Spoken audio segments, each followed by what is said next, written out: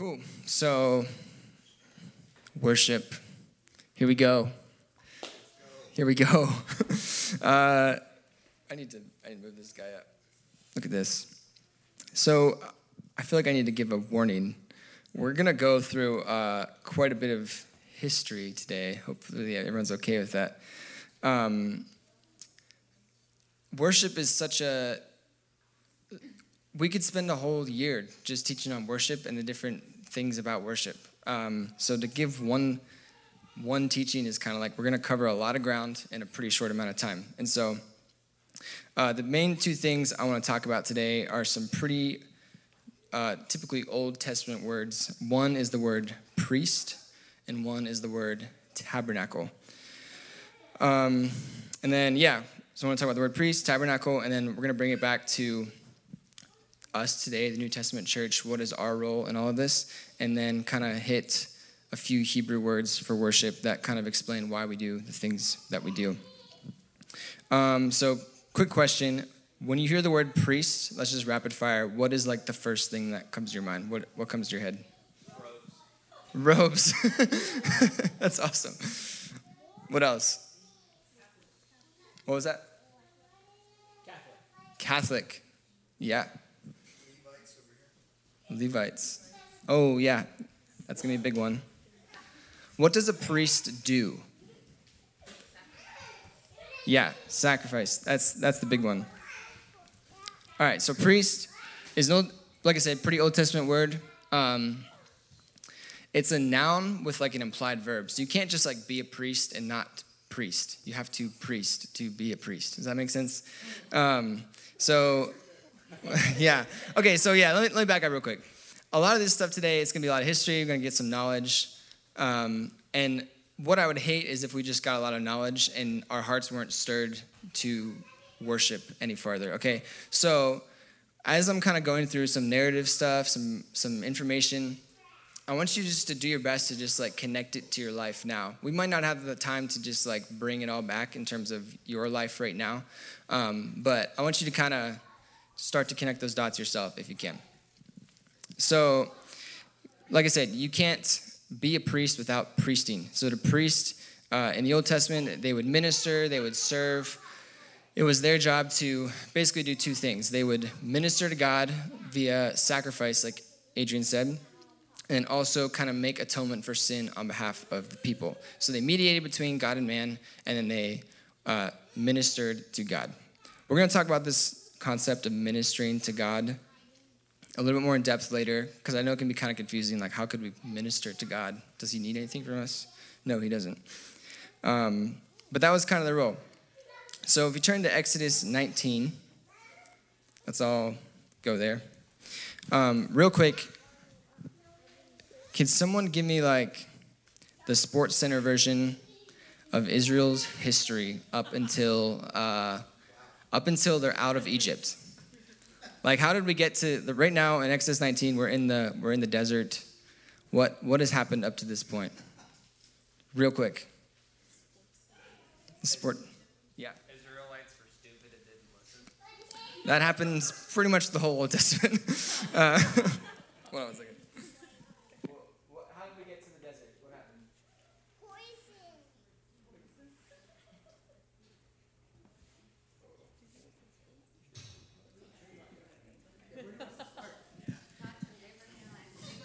Yep.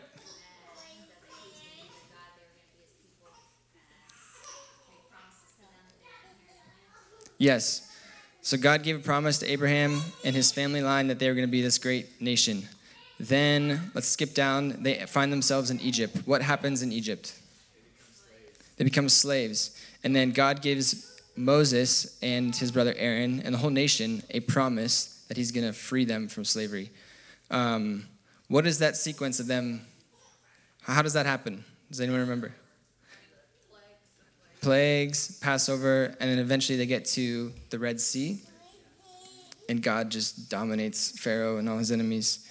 And they kind of get free from Egypt, and so this is kind of where we're picking up in the story. Chapter 19 this is like, if you could just kind of put yourself in the story a little bit. Israel right now, they're not really much of a nation. They don't have much structure. They don't have a king. They don't have any of these things. They're kind of just these wonders in the desert.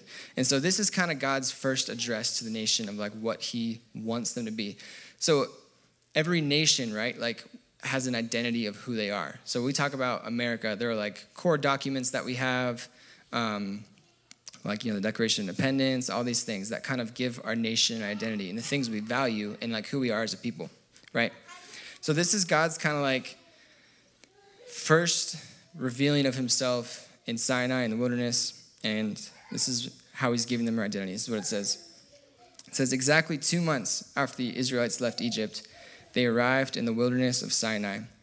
After breaking camp at Rephidim, they came to the wilderness of Sinai and set up camp there at the base of Mount Sinai. Then Moses climbed the mountain to appear before God. The Lord called to him from the mountain and said, give these instructions to the family of Jacob. Announce it to the descendants of Israel. You have seen what I did to the Egyptians. You know how I carried you on eagle's wings and brought you to myself. All right, and this is it, verse 5. He says, now if you obey me and keep my covenant, you will be, number one, my own special treasure from among all the peoples on the earth, for all the earth belongs to me. And number two, you will be my kingdom of priests, my holy nation. All right, so 2 things here that God points out in their national identity. Number one, they're going to belong to him. All right, they're going to be his own special people from all the earth. And number two, they're going to be an entire kingdom of priests. And they're not Catholic, so how does that work? So this is God's kind of, if you can just imagine, like God's dream for the nation, that they're going to belong to him, be his own special possession, and be a kingdom that, in the verb sense, priests. They priest to him. Okay, so God wanted a nation of priests, but like John said, things didn't really go so hot with the Israelites all the time. They kind of started worshiping idols and doing all sorts of stupid things, and that didn't really happen. So instead of just a whole nation of priests, God got a tribe of priests, which I think Nick or Trudy said were the Levites. So there was one tribe, the people of Levi, who got to be the priests and ministers unto God. We don't necessarily have time to get into it today, but if you go to Exodus 32, which is the story of the golden calf, which I'm sure a lot of us are familiar with, it kind of is the story of how the Levites became the priests. Basically, after everyone builds this idol, Moses asks everyone, who of you is still for the Lord? And these people from Levi kind of step aside and they say, we're going to stick with God. And so Moses says, great, you're now appointed to be priests before God. Nobody else gets to do this. So God wanted a nation of priests, but he only got a tribe. Does that make sense to everyone? Yeah. We tracking? Cool. Look at this. I jumped the gun a little bit. All right, so like we said earlier, the function of the priest happened in this thing called the tabernacle. Throughout Scripture, there's basically 3 main tabernacles. We're going to hit all 3 today. And the first one being the tabernacle of Moses. How many of you guys grew up with like the cool felt board things? You guys remember that? You had like the felt board and you had like the Holy of Holies and the Ark of the Covenant. We have it downstairs. Man, I could have used that. That'd have been awesome.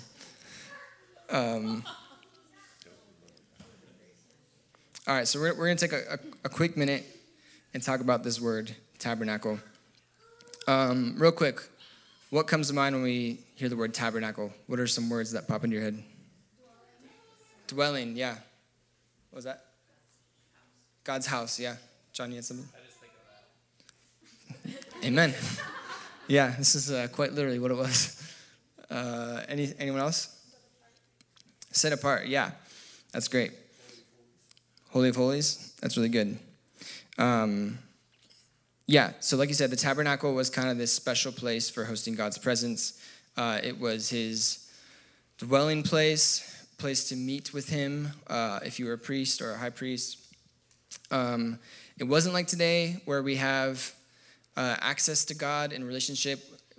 It's not like there was we have the Holy Spirit today, so we can have communion with God now. It wasn't like that back in the day.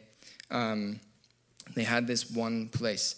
And part of the reason I think God gave them one place was because he thought if he could give them a place, they might not go worship idols, if they just had like one place to go. It kind of worked at some points, but they still worshiped a lot of idols. So everything you see here was kind of like the design, the instruction, all this stuff is given by God in the Old Testament. What do we got here? Yes, Tabernacle of Moses literally means tent, place of dwelling, sanctuary. Like Brad said, you had a couple different like stages. So you had we can go back. You had like your outer court. You had your holy place. There was like a veil between you and the Ark of the Covenant. And every day they were sacrificing animals basically to worship God and to atone for the sins of the people. That was their worship. Real quick, what do we know about the Ark of the Covenant? I know it's kind of like what do we know about it? God in a box. We don't want to put God in a box. Put blood on it once a year. The mercy seat. What did it symbolize in the nation? Does anyone know? The presence and his power. And another word that gets associated with the Ark of the Covenant a lot is glory, which I feel like we could spend a whole day talking about glory, but we can't do that today. The Ark kind of represented the presence of God, his dwelling place, his glory, and it would rest in the tabernacle, right? So there was just a special place. It wasn't like today where we say God's presence is all around us. It was like there was just one place, and it was here at the Ark in the tabernacle. And it was kind of the thing that Israel, it was the glory of God, but it was also the glory of Israel. Like it was the thing they held in very high esteem of like, this is kind of like our, I don't want to say our trophy, but it's the thing we're most proud of and we kind of boast in is the Ark. So in 1 Samuel 4, we're just cruising right along here in history. There's a story that we might not read the whole story, but the Israelites are fighting this nation, the Philistines, and so back up. This is right before Saul becomes king. So in case you didn't know, for a long time, Israel didn't have a king. They had judges and all this stuff. Eventually, they get very mad, and they ask God to basically give them a human king because they wanted to be like the other nations of the earth. So right before this happens, in 1 Samuel 4, the Israelites are getting pummeled by the Philistines, and they have this great idea. They think, let's just carry the ark out to the battlefield, and maybe God will smote our enemies if we just carry this ark out here. Which makes sense in some ways, but that's just not what happened. The enemies just capture the ark, the Philistines take it, it's gone. And there's kind of this, there's this story at the end of chapter 4 where Eli's daughter-in-law, when she heard that the ark of God had been captured, she kind of like in grief and reaction gives birth to her child. And she dies in childbirth and then before she dies, names the child Ichabod, which quite literally means, where is the glory? So they lost the glory of God, and the people are so grieved over the loss of the glory of God. Ichabod, don't name your kid that, unless you want to. But all right, so fast forward, Israel develops a new kingdom. Saul gets anointed by Samuel, and he becomes the king. We're not going to spend a ton of time on Saul, but really quick, what do we know about his time of being king? What happened? Was he good? Was he bad? A little bit of both, yeah. He feared man's opinion a lot.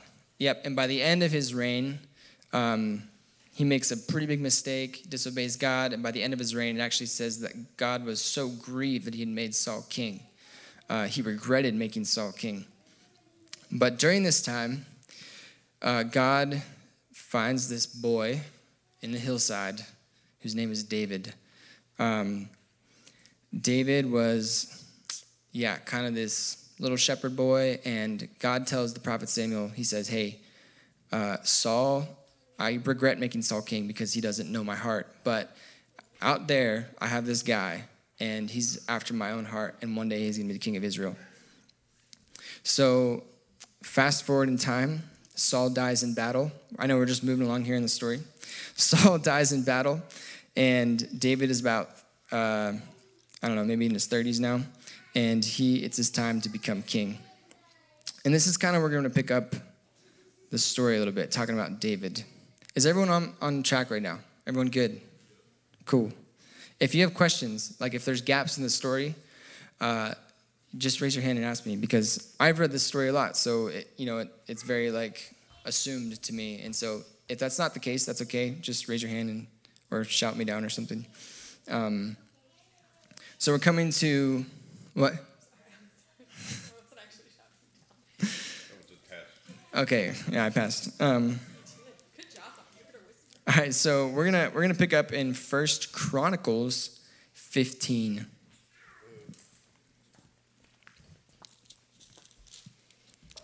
And it'll be verse 25. Okay, so David just became king. When I say just became king, I mean it's been maybe not even a month since he became king. Remember, David is the anticipated king. He's been in waiting for a long time. Even when Saul was king, people were writing these songs about David. Saul has slain his thousands, but David slain his 10,000s. He's this legendary warrior king, who I want to be the warrior king part. All right, can someone read 1 Chronicles 15:25 to the start of chapter 16? And this is Chronicles, not Corinthians. I always make that mistake, but.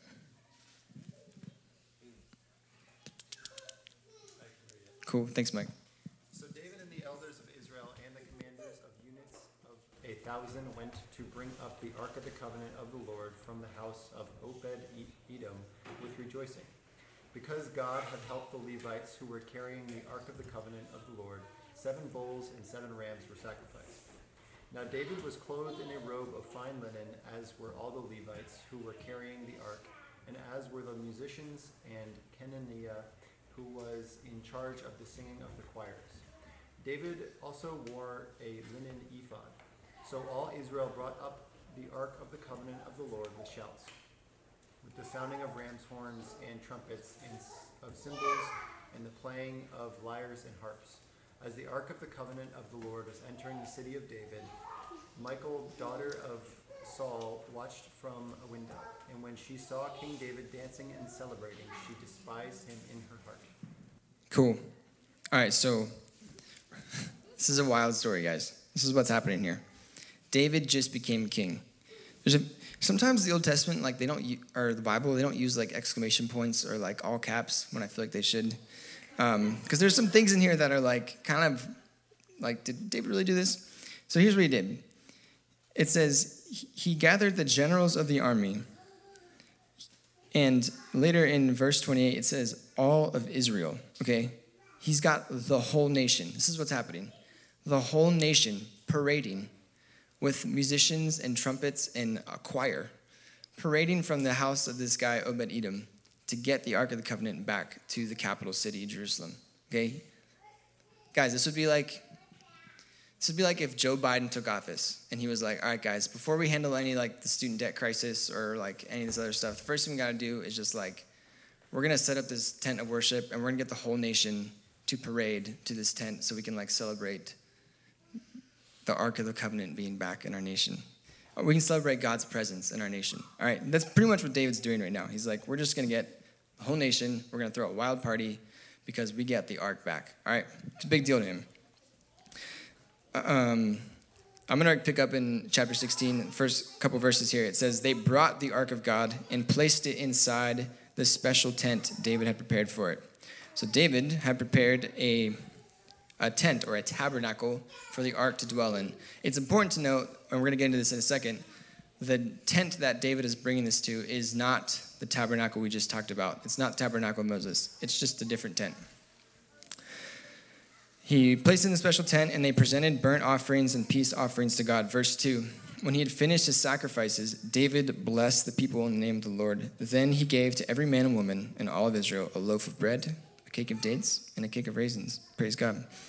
David appointed, we should do that during worship. David appointed the following Levites to lead the people in worship before the ark of the Lord, to invoke his blessings, to give thanks, to praise the Lord, the God of Israel. And then there's Asaph, the leader of this group, sounded the cymbals. Second to him was Zechariah, followed by Jael. And these people's names, who I'm not going to read because they're hard to read. And the priests played the trumpets regularly. Everybody say regularly. The priests played the trumpets regularly before the ark of God's covenant. All right, and then David erupts into a 36-verse spontaneous worship song because he's so excited about the ark being back in his city. Skip down to verse 37. We're not going to read his song, but it's just a song of celebration. He's just so happy, and he kind of recounts Israel's history real quick and how God has led them to having the ark back, and he's so stoked. Verse 37 of chapter 16, it says, David arranged for Asaph and his fellow Levites to serve regularly. Everybody say regularly.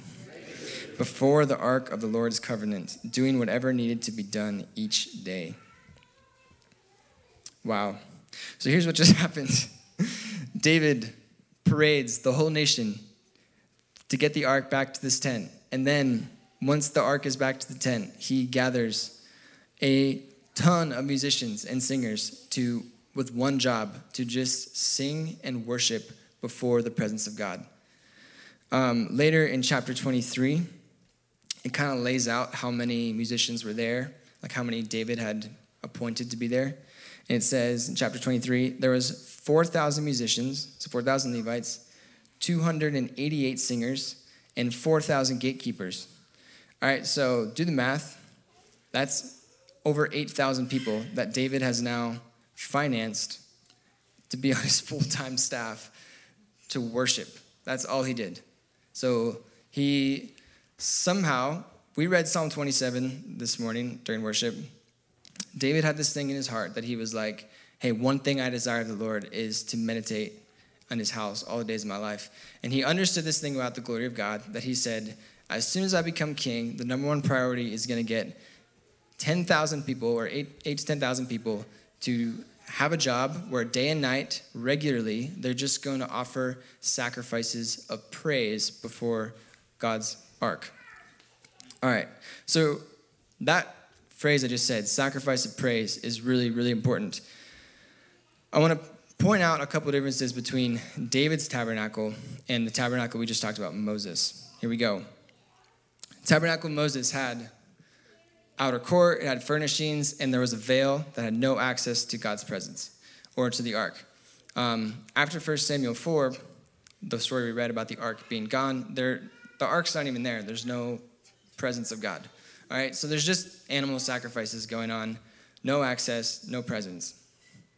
And there's a few singers, a few. Skip over to David's tabernacle. He doesn't have any of these things. He has no outer court, he has no holy place, and he has no veil, and the ark is there with no veil between the people and the presence of God. And what's so interesting is after this first kind of coronation event, there's never another animal sacrifice offered. The only thing David offers is spiritual sacrifices or a song of worship. That's the only thing he gives to God. He never gives another animal.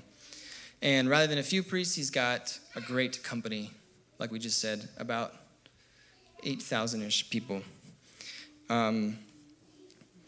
So David, like I said, for the ark, David's tabernacle lasted for about 30 years. So do the math. 8,000 people, 30 years, paying them a full living wage to have a job, to worship. This cost David a lot of money and a lot of time. And so it was pretty extravagant, the thing David did. And it's also worth mentioning that during this time, David's reign, Israel was kind of like at its height. It was like the most prosperous nation, or the most prosperous time in its history. It was thriving. David was kicking butt in all these wars, as he does. And it was a good time. The rest of history after this, David is a bit rocky. Like John said, it kind of goes back. They kind of go back to their Israelite ways. David dies. There's a lot of kings. Some are good. Most are bad. A lot of them turn to idol worship. And so what's really important is during this time of the kings, after David is gone, there's a promise from a prophet, Amos. So we're going to turn to Amos 9 real quick. We're really trekking along in history here. I think we've covered about 4,000 years so far. What? Hey, thanks, man. All right, so is everyone tracking with me here? Everybody lost? Cool. What was that? Amos 9, yeah. I have it written down. I don't know why I'm looking for it. So David has this extravagant tent, right? Day and night worship. 8,000 musicians. 30 to 35 years, something like that is his reign. And after David, the tent kind of dies out. It doesn't really happen anymore. They start putting idols up in there, and then some kings are good and they restore it, and then some kings are bad and they put more idols up in there, and it's a mess. So during one of these kings, though, there's a prophet Amos, and the book of Amos, he's kind of laying out some things that are going to happen to the people of Israel. There's going to be some judgment, there's going to be some bad things, you're going to get captured, which all that happens. But then at the very end, he gives this promise in chapter 9. And the promise starts in verse 11. So Amos says, God says via Amos, "In that day, I will restore the fallen house of David. I will repair its damaged walls. From the ruins, I will rebuild it and restore its former glory. And Israel will possess what is left of Edom and all the nations I have called to be mine. The Lord has spoken, and he will do these things." The Greek translation of this verse that is quoted in the book of Acts, it says, "I will restore its former glory so that the rest of humanity, including the Gentiles, all those I have called to be mine, might seek me." So God gives a promise that one day he's going to restore this tabernacle of praise that David established, but it's not just going to be for the Jews. It's not just going to be for the priests, but it's going to be for the Gentiles, which is us, and all of mankind who he has called to seek him. Okay, so he gives this promise. Boom, boom, boom. Everybody tracking? So David, you good, Michael? Cool. David understood something that was in God's heart when it comes to sacrifice. If we turn to Psalm 51, there's a quick verse here. Psalm 51, David writes this. He says, "You," meaning God, "do not desire sacrifice, or I would offer one. You don't want a burnt offering. The sacrifice you desire is a broken spirit." So the Bible never really tells us why David did the things that he did. And at the same time, God calls David a man after his own heart. The Bible never tells us why God said this about David. We only can infer and assume based on what we know about David's life. But here we kind of see something that David kind of got that was in the heart of God. And it was that God was never really interested in just animal sacrifices or external expression of worship, but he was looking for the sacrifice of our hearts and of a sacrifice of praise. And David gave him that, and to the point where God said, "This is a guy who's after my heart." And then to the point that God says, when I fulfill my promise of having a nation of priests, the way it's going to happen is through me rebuilding this tent that David built of praise and worship. So I don't know if that means literally. Probably not. Well, we're going to get to that in a second. Spoiler alert. Cool. When I was just kind of meditating on David's tabernacle, there's a few things that stuck out to me that I just want to hit real quick about David's worship. Number one, David's worship cost him a lot. Quite literally, he spent a lot of money on his worship. It was costly to him, okay? So there's an element of David's worship that pleased God that was costly worship.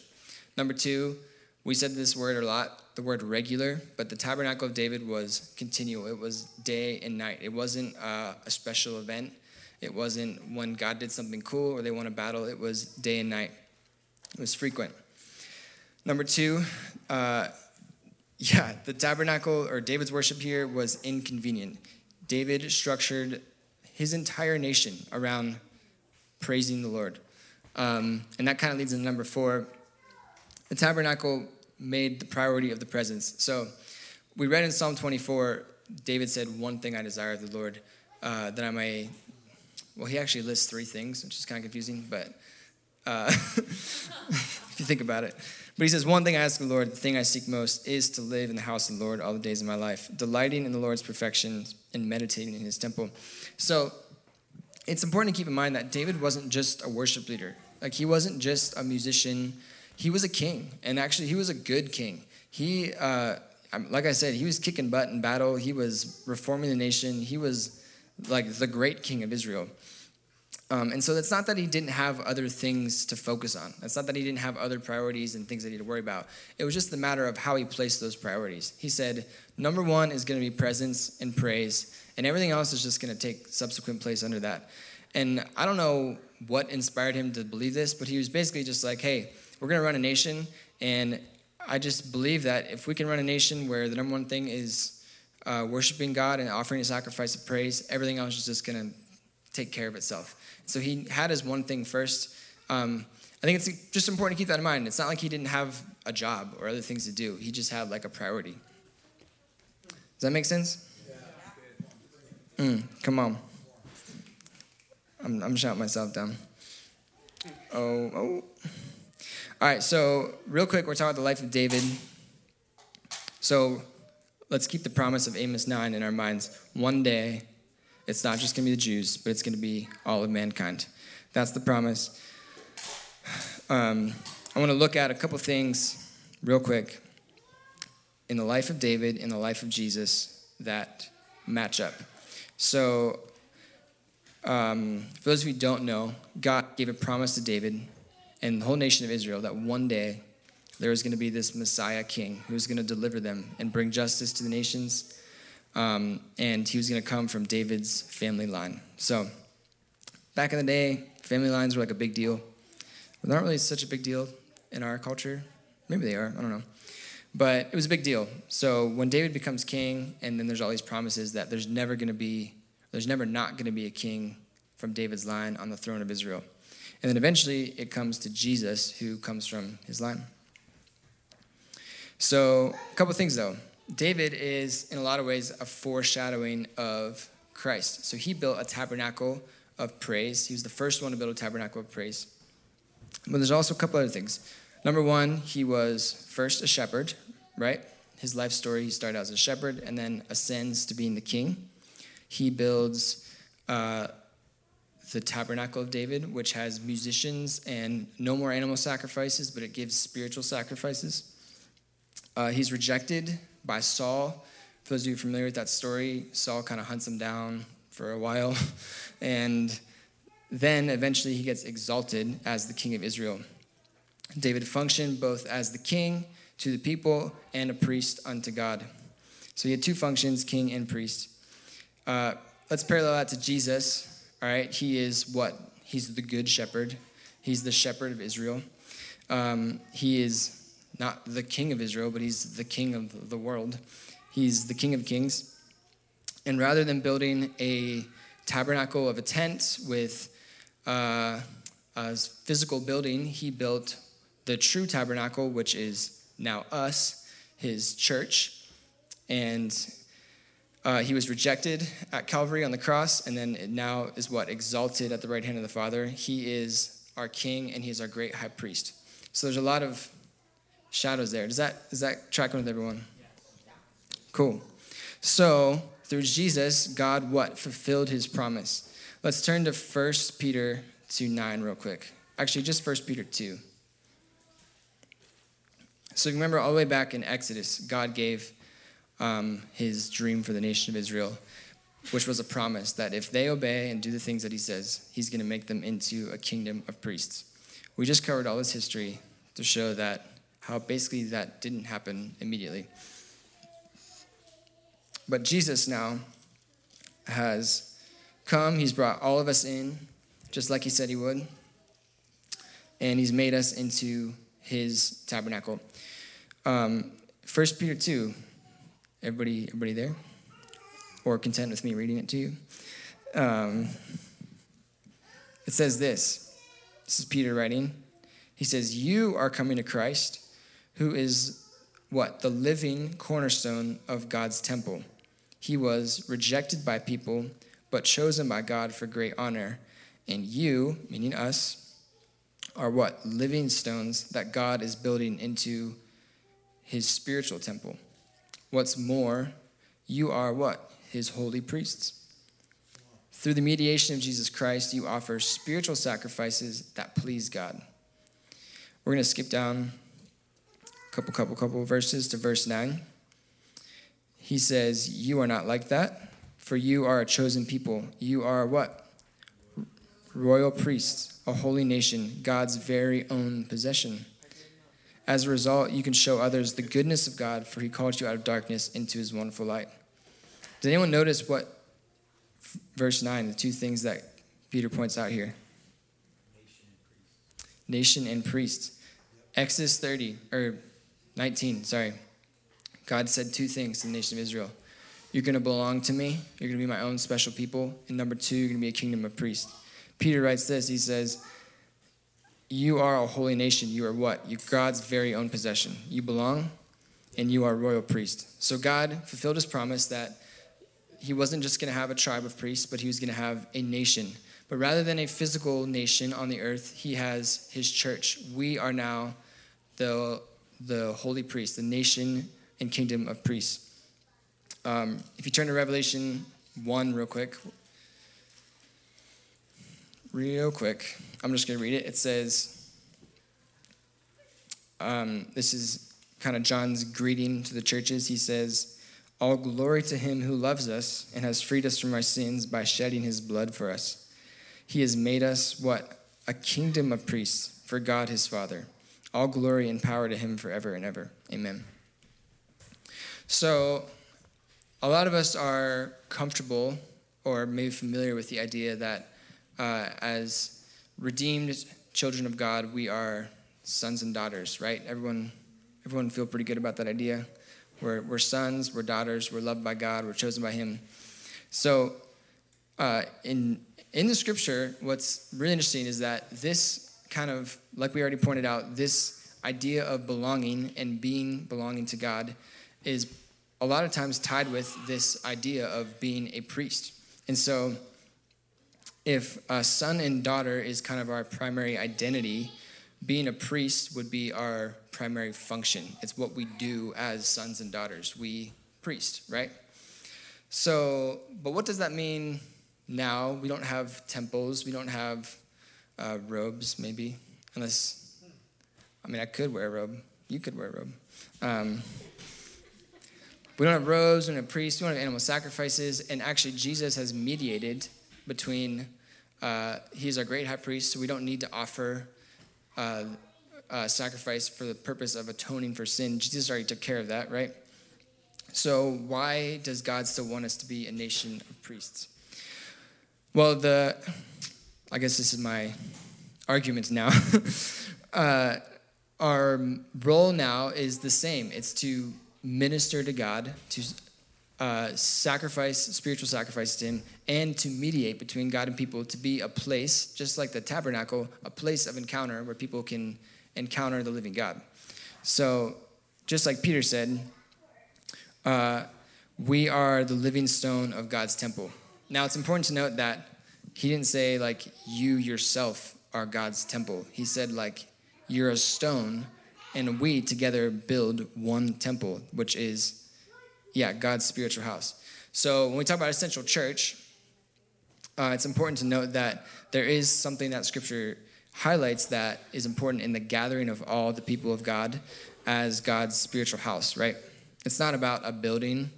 It's not about a physical tabernacle, but it's about being a spiritual tabernacle that offers not animal sacrifices, but sacrifices of praise. Does that make sense to everyone? Yeah. So we talk about ministry to God, which is kind of a weird thing. How does a priest minister to God?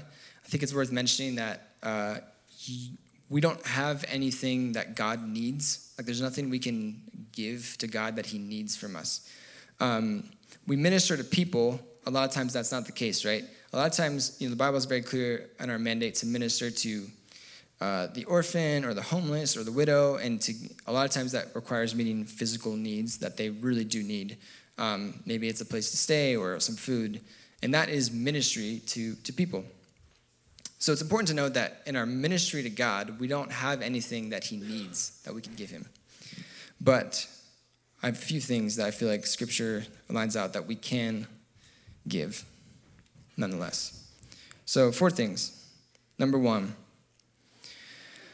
things we give. Number 1, we offer our lives as living sacrifices. Can someone turn to Romans 12 and read that scripture for me? Por favor. That means please.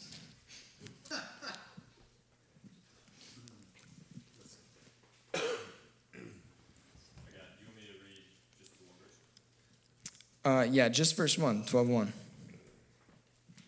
so, dear brothers and sisters, I plead with you to give your bodies to God because of all he has done for you. Let them be a living and holy sacrifice, the kind you will find acceptable. This is truly the way to worship him. So it's just cool. The language there just really reflects a lot of language we've been reading so far in Scripture. So God, or Paul here is charging the Roman church to be what? A living sacrifice, a holy people, and that this is the way we truly worship him, is by offering our lives to him. Once again, I feel like you could just preach a whole thing on that. What does it mean to be a living sacrifice? I'm sure all of us in the room could pinpoint the things in our lives that it means to offer them as a sacrifice to God. Number 2, we offer our hearts. We already read this verse, but I'm going to read it again in Psalm 51, verse 15. 15 through 17, actually. I'll just read it real quick. Actually, I'm going to start at, 15. Unseal my lips, O Lord, that my mouth may praise you. You do not desire a sacrifice, or I would offer one. You do not want a burnt offering. The sacrifice you desire is a broken spirit. You will not reject a broken and repentant heart, O God. So in our priesthood to God, we offer our lives and we offer our hearts in repentance and praise, which is the next one we're going to look at. Number 3, we do offer our praise. Hebrews 13:15 says, therefore, let us offer through Jesus a continual sacrifice of praise to God, proclaiming our allegiance to his name. And the last one, in our ministry to God, we offer him prayer. So if we can can someone go to Psalm 141, verse 2 real quick? This is our boy David with some bars here, as he does. We love David. Has anyone got 141, verse 2? Yeah. Let my prayer be set before you as incense, the lifting up of my hands as the evening sacrifice. I'm just going to say it one more time. David is writing to God, accept my prayer as incense offered to you, and my upraised hands as an evening sacrifice, or evening offering, depending on which translation you have. So David, once again, captured this thing in God's heart that was, God didn't just want morning and evening ritual sacrifices of animals and grain and all this stuff, but he actually says, accept my upraised hands in my prayer as a sacrifice. So one of the things I guess I kind of want to draw here as we are starting to wrap this up is, so a lot of history, a lot of knowledge, right? And I hope that the 2 things we can recognize is, number 1, worship. When we talk about worship, it's not just a song, right? I think we all pretty comfortable with that idea, right? Worship is not just a song. It's not just something we sing. It's not just a melody. It's not just instruments. And if you're a musician, it's like, it doesn't just apply to you if you're a musician. Worship is, like Romans 12:1 says, it's the offering of our lives as a living sacrifice. That's our true spiritual worship, is to offer our lives to God. So I hope we all recognize that. At the same time, even if you're not a musician in the room, I hope you recognize through the story of David and through the Psalms and all these things, kind of the mandate that Scripture gives us of bringing a song to God, of bringing a song of praise to the Lord, and how it's not one or the other. It's not just a life, but it's not just a song, but it has to be both those things together. And so it's important for us as a church to live a life of worship, but it's also important for us as believers and Christians to bring a song of praise to God.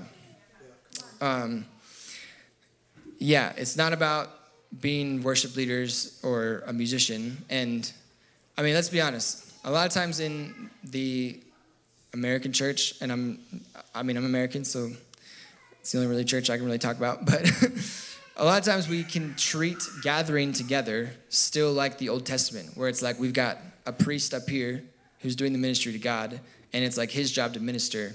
And I don't say this as a criticism or like to make people feel bad, but I just guess what I want to point out is the mandate to priest to God is not a mandate for a worship leader or a musician, but it's a mandate for a Christian.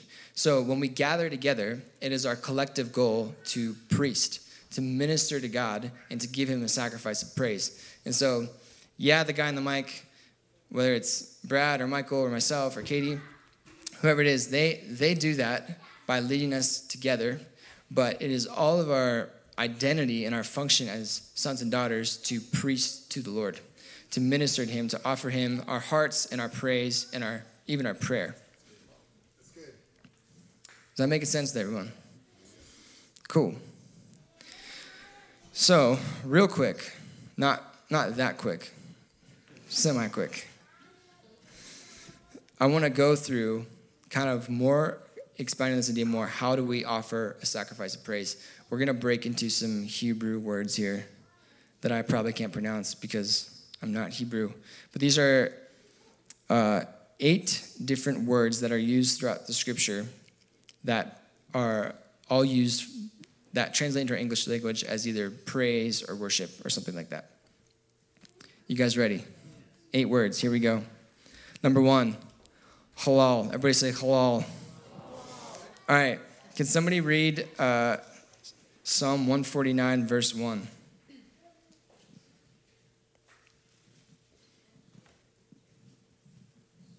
Praise ye the Lord. Sing unto the Lord a new song, and his praise in the congregation of saints. Great. So that word there, praise, is halal. It translates to praise or boast or celebrate or clamorously foolish. It could mean to rave, to sing, to rage. All of these forms of praise are offered in an attitude of delight, to be bright, to be splendid, to make famous, to cause to shine. We read the story of the ark coming back into Jerusalem, right? We just read that, 1 Samuel 16. Mike read at the end of the chapter, the ark comes back, and David, I don't recommend this, but David is stripped naked, dancing wildly before the Lord because he's so excited about the presence of God being back in his town. This kind of praise that David offered there was a halal praise. It was a halal. When the heavenly host announced the coming of Jesus, you guys probably know the story. They're singing praise. This kind of praise is halal praise. They're joyously making noise. When was our last Bible night?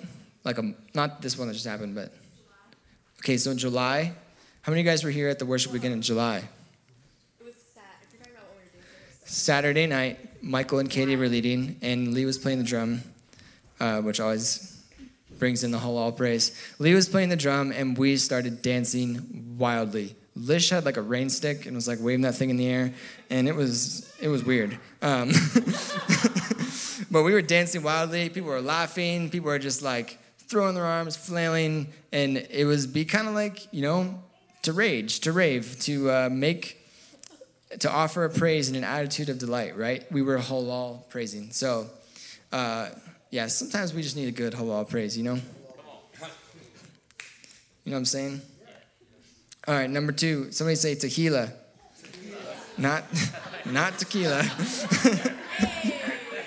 Come on, guys. This is church. No, I was kidding. All right, I'm gonna read a verse real quick. Real quick, we're just kind of hitting these verses. I won't read all of them. 3, 2, 1.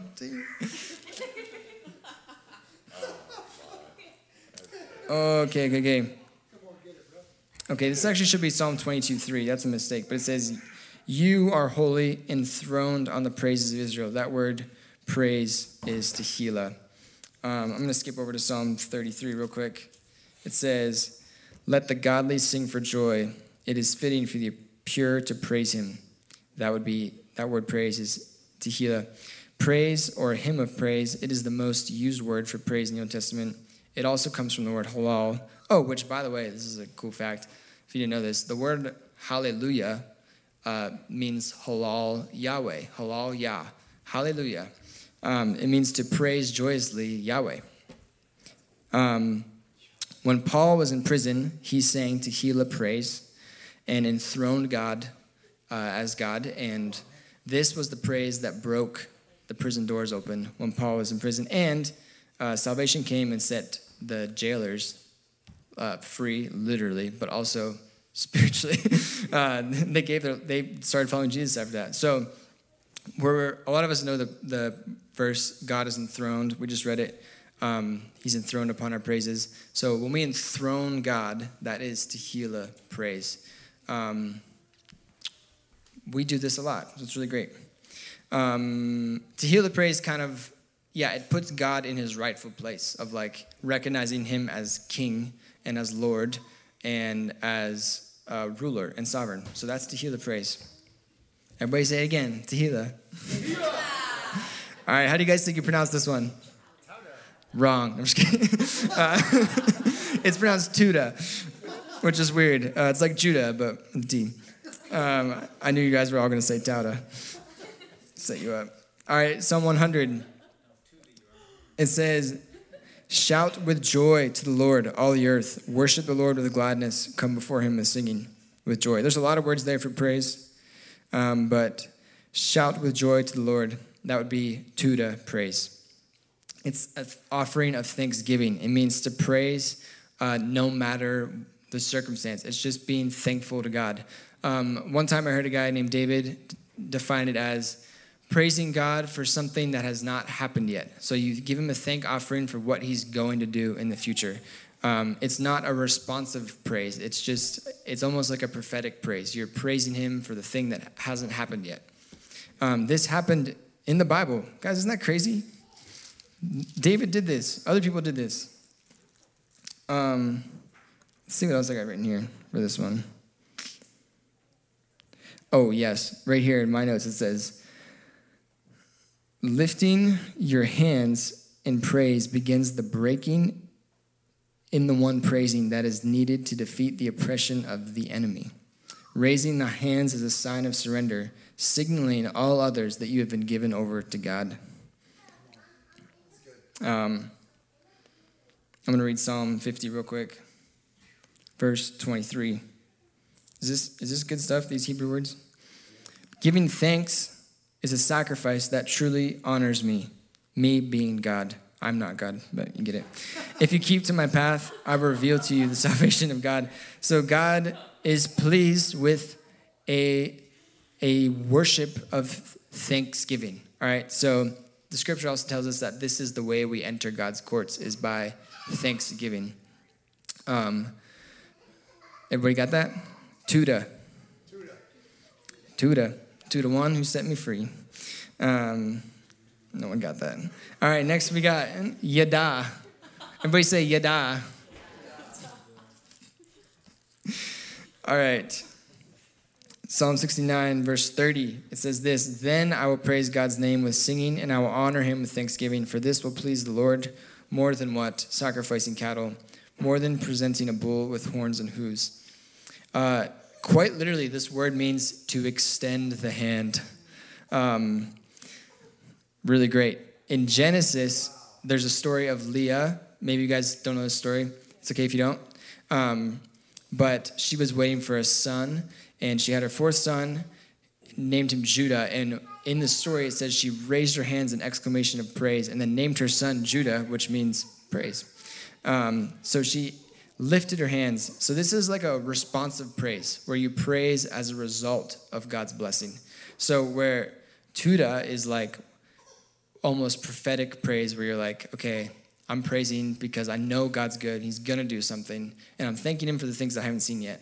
This is like when you have seen and you have tasted and you just respond by lifting your hands. How many of you guys have ever been in worship and like the truth of the song or whatever just hits different, and you just like don't know what to do, but you're just like, I just got to get my hands up in the air. It's just like a natural response. So it's, literally means to extend the hand. So, yeah, it's cool. Like, we're whole beings, right?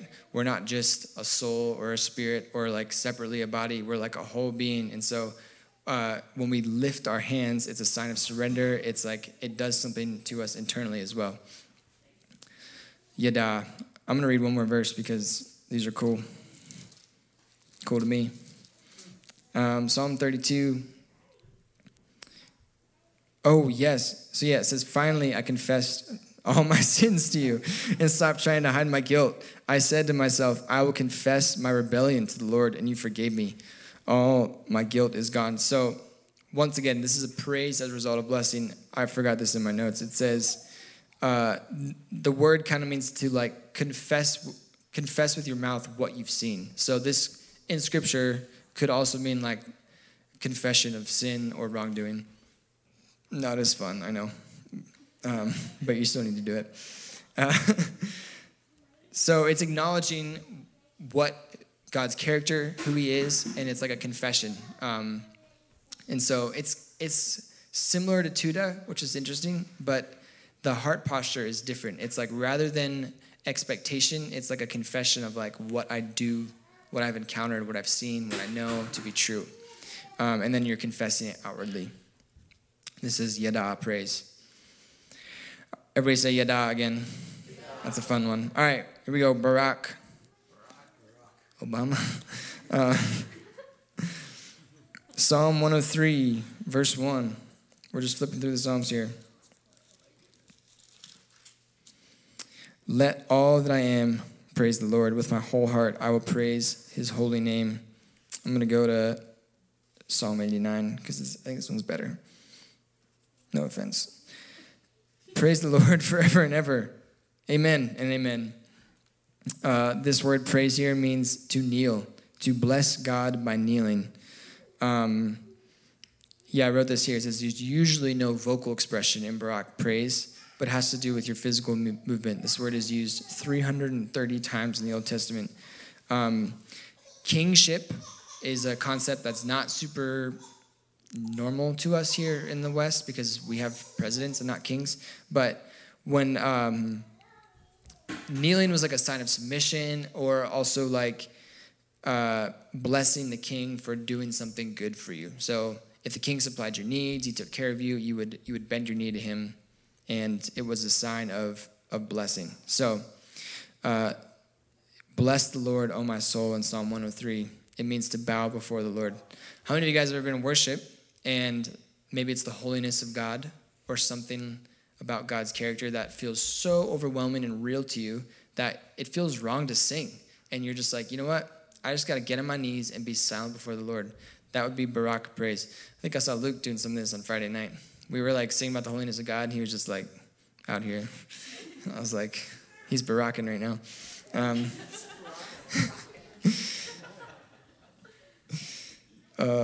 Good stuff. All right, we're almost there, guys. Number 6, Zamar. This means to praise with the instrument, to touch with fingers the strings of an instrument, or to pluck a string instrument in celebration. This could accompany singing, or it could not.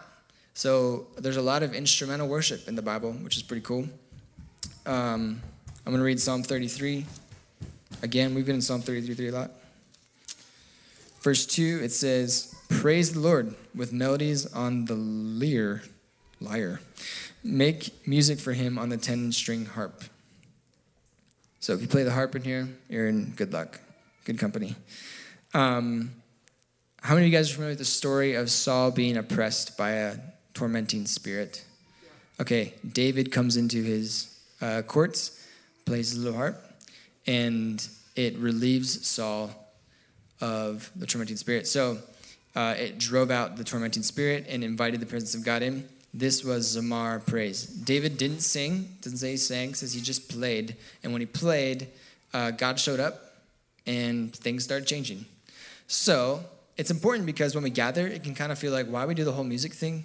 Like, what's the deal with this? And then sometimes people criticize, like, oh, we're making our music so emotional and like trying to invoke this feeling. It's like, maybe. But actually, this is what people did in the Bible. This is what God commanded in his scripture, and it's what David did, that when we start playing music, it's Zamar praise, and God's presence shows up. It invites his presence. And so there's a weird mystery here. Like, we can say, like, God is always with us. We have his Holy Spirit. That is true. But it's also true that when we begin to gather and play music and worship, that it's invitation of God's presence here among us. Things start to change. David, like we just mentioned, was driving out dark and demonic spirits by the playing of his harp. It's not the harp. I think the guitar could do it too. Or maybe the rain stick. Hey. All right. Did we already do this one?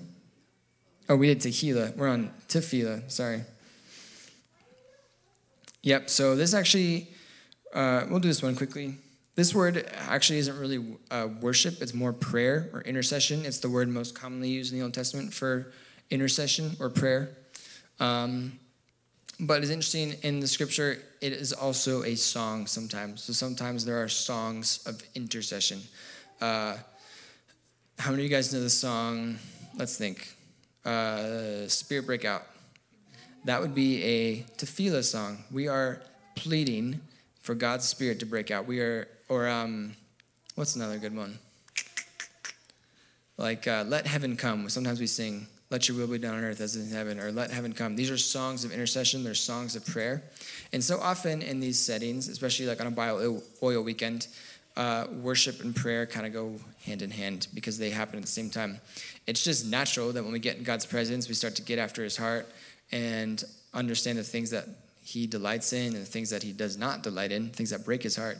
It can move us to a place of intercession, prayer, compassion. That's actually natural, and actually it should happen. If it doesn't happen, it's probably not good. It's a sign that you are capturing God's heart when you start to feel the burden of praying for the things that he is praying for and contending for. Does that make sense? Cool. Tefillah. Not tehillah and not tequila. Last one. Shabak. Everybody say Shabak. This is pretty similar to halal, but it means to praise, to glory, to commend in a loud adoration, to proclaim with a loud voice. Triumph. Yeah, shouting triumphantly. This one says to address in a loud tone. To commend, praise, triumphant praise. If you look in Psalm 145, which I'll read real quick. Boom, boom, boom, boom. It says, let each generation tell its children mighty acts. Let them proclaim your power. That proclaiming of power would be Shabak, praise. Cool. So we got a few words here. Maybe I'll send these out in a text or something. Halal, Tehillah, Tuda, Yada, Barak, Zamar, Tefillah, Shabak. How many of you guys can recognize all those things we just talked about in a worship gathering that we do on a Sunday morning? Pretty cool, right? This worship that is unto God has been happening for generations. And David gave an extravagant offering of all these kinds of worship. I'm sure there was all sorts of different worship happening in David's tabernacle. There was halal, there was extravagant joy, there was intercession, there was lament, there was all these things in the tabernacle. And now we as his body are what? The spiritual tabernacle, the spiritual place of hosting God's presence. And we now get to do the same thing of offer sacrifices of praise in our lives as well. So when we think about I was kind of thinking about where does this leave us, at the end of all this? I guess I wanted to encourage everyone and challenge people. All these 8 words for worship we just talked about, begin to do them in your everyday life. If worship is not a part of your everyday life, I'm not trying to shame you and say shame on you or something like that, but I actually encourage you to make an effort to make it a part of your life every day, whether it's through song or whether it's through just words. One of these words we read, which one is it? Oh my gosh.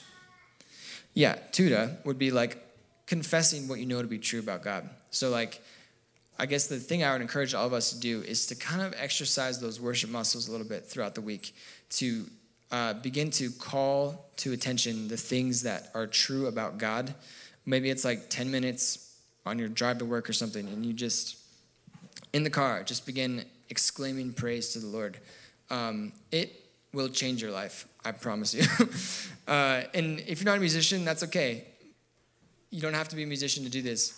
At the same time, if you're not a musician, I would encourage you to maybe get out of your comfort zone a little bit and begin singing praise to God in your on your drive to work, or if you don't want people to hear you, you could lock your door, something like that. But just begin to sing and exalt the Lord in your everyday life. It's going to change your life, and it's going to change Sunday mornings. When you show up on Sunday mornings, if worship is a part of your life every day, and we gather on Sunday mornings, it's just going to feel like this explosion of praise of thank you, Lord.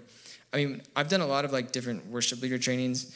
The number one, maybe not the number one thing, but one of the things we always tell worship leaders is whatever you do, don't show up on Sunday morning. Don't let that be your first time you've been with God or praised God all week. Because we're you're trying to lead people in a room. We always tell people, you can't lead people to a place you've never been. So how are you going to lead people in worship to God's presence if you've never been there yourself? Okay, I think that's true for worship leaders. I would put the same challenge on all of us just as Christians. If worship here is the first time we've really let our souls be lifted to God in praise, it's going to be it's like running a marathon when you haven't done any exercise in 2 weeks. You're just going to feel oh, how do I do this? How do I do this? And that's okay. If you're there right now, that's all right. But I encourage you this week to kind of maybe stretch out your arms a little bit and lift your hands in praise, maybe kneel in some barak, silent praise. And let worship be just a part of your life. Let it be a part of your quiet time, your devotion time, and begin to just live that out. And I think when we do that, it's going to make Sunday mornings just a whole different experience. I already love Sunday mornings, so it's great. I'm not trying to say they need to be better or anything. Does that make sense, everyone? Cool. Do you have anything you really want to add? Yeah. Thank you for the introduction. So I think it's significant that at the beginning we talked a lot about tents. I'm talking about the tabernacles.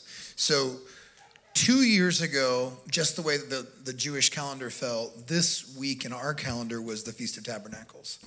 And that was the time that Adrian and Abigail and I went to Jerusalem. And we had honestly never really studied the Feast of Tabernacles all that much, but something that as I was listening through all of this, and I want to kind of go big picture, application, and let's pray. But big picture is this.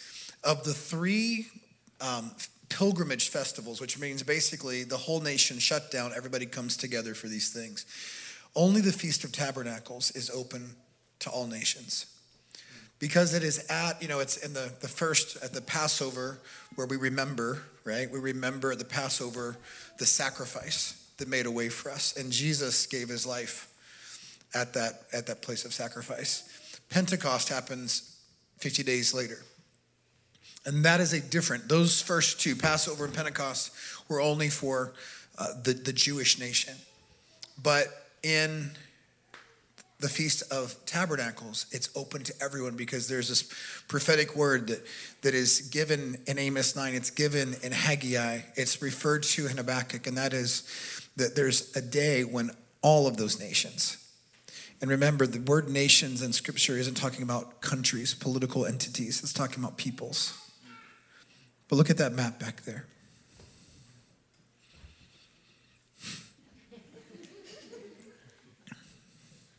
Yeah, sorry, Trudy. Yeah. There's still places on that map that have never heard the name of Jesus.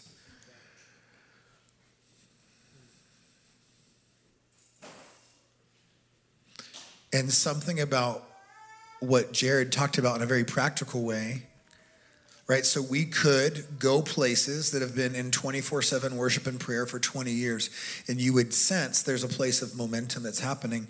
But like, it's not just about that physical location. We are being built together. Not just us, but we are being built as a household of God.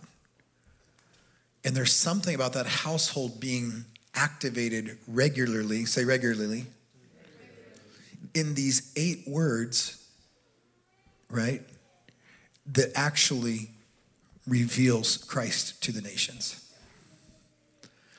And so I think that, what struck me today is I think it's really easy to get comfortable in our own. Yeah, we find the ways that we're comfortable in giving God worship and praise. And, for some of you that may be musically, for other words, like it's, in a certain spot on your couch with your coffee and your journal. And that's how you know how to be with the Lord. But like, there's more than one way that we're told to give him praise. So it's obviously very different to make a loud shout than it is to be still and be on our face. And in doing these, it's not like a checklist that you have to do all the time, but if within our comfort we never go beyond what we already know, then we're not experiencing the fullness of what we're invited into. So let's stand together.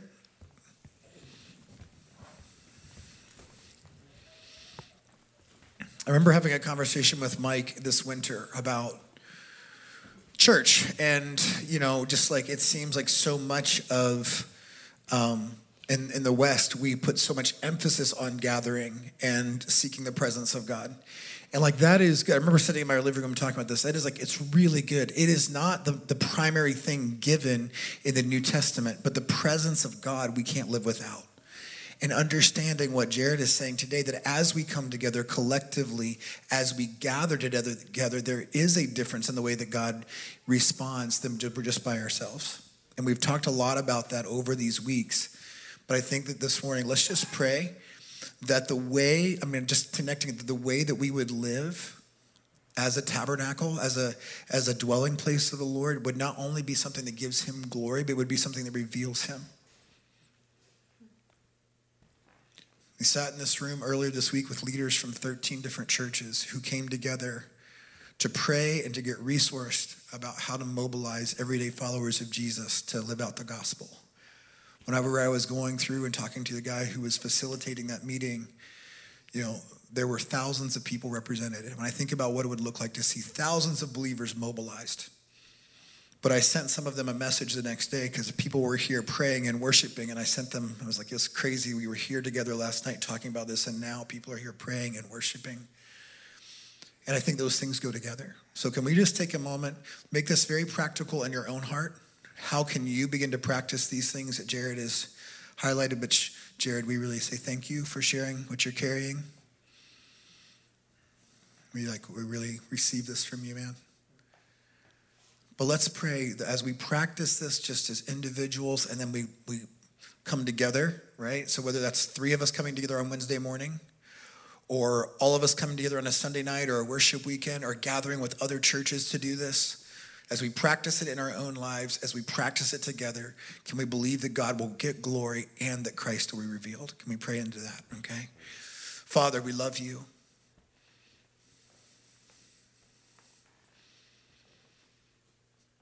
God, I just think of as we've read different places, as we've gone through those thousands of years of history, God, we know that the songs that will be lifted to you will last far beyond thousands of years. There will be songs for eternity of your goodness, of your grace, of your power. May we have those moments.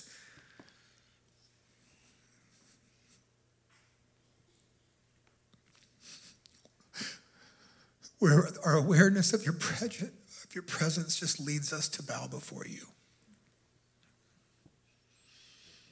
God, I pray for freedom. God, I pray that beyond our traditions, beyond our own comfort zone, God, for those who are more comfortable with spinning and dancing loudly but don't know how to be still, God, I pray for freedom. God, for those of us that feel more comfortably being quiet or only ever singing the melody, God, I pray for spontaneous songs to break out. I pray for freedom, for shouts of joy. God, would you cause us in our day-to-day to grow in freedom, to grow in confidence, not in ourselves, but in your worthiness of every act of worship that we could give you. And God, would you join our hearts together as we begin to walk this out in our own individual lives, God, and together in small groups and together collectively and even going beyond ourselves together with the larger part of your bride. God, I pray, and I pray with my friends now, Jesus, would you come and be revealed in the midst of our praise? Would the fact that you are enthroned be revealed? May our worship speak to your worthiness. God, we pray that in this town, in this region, God, in the nations of the earth, that there would be an unveiling of the Christ.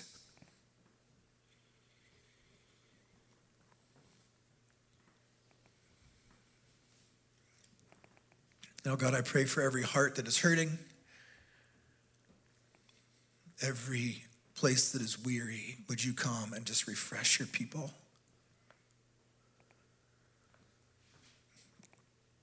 And bring praise forth. Yeah, I just feel like I'm just reminded of Psalm 40. You've put a new song in my mouth, even praise to our God. Many will see it and turn and trust the Lord. God, may even from the pit, as we wait on you, may our praise rise in a way that people can see. And may our hope be in you.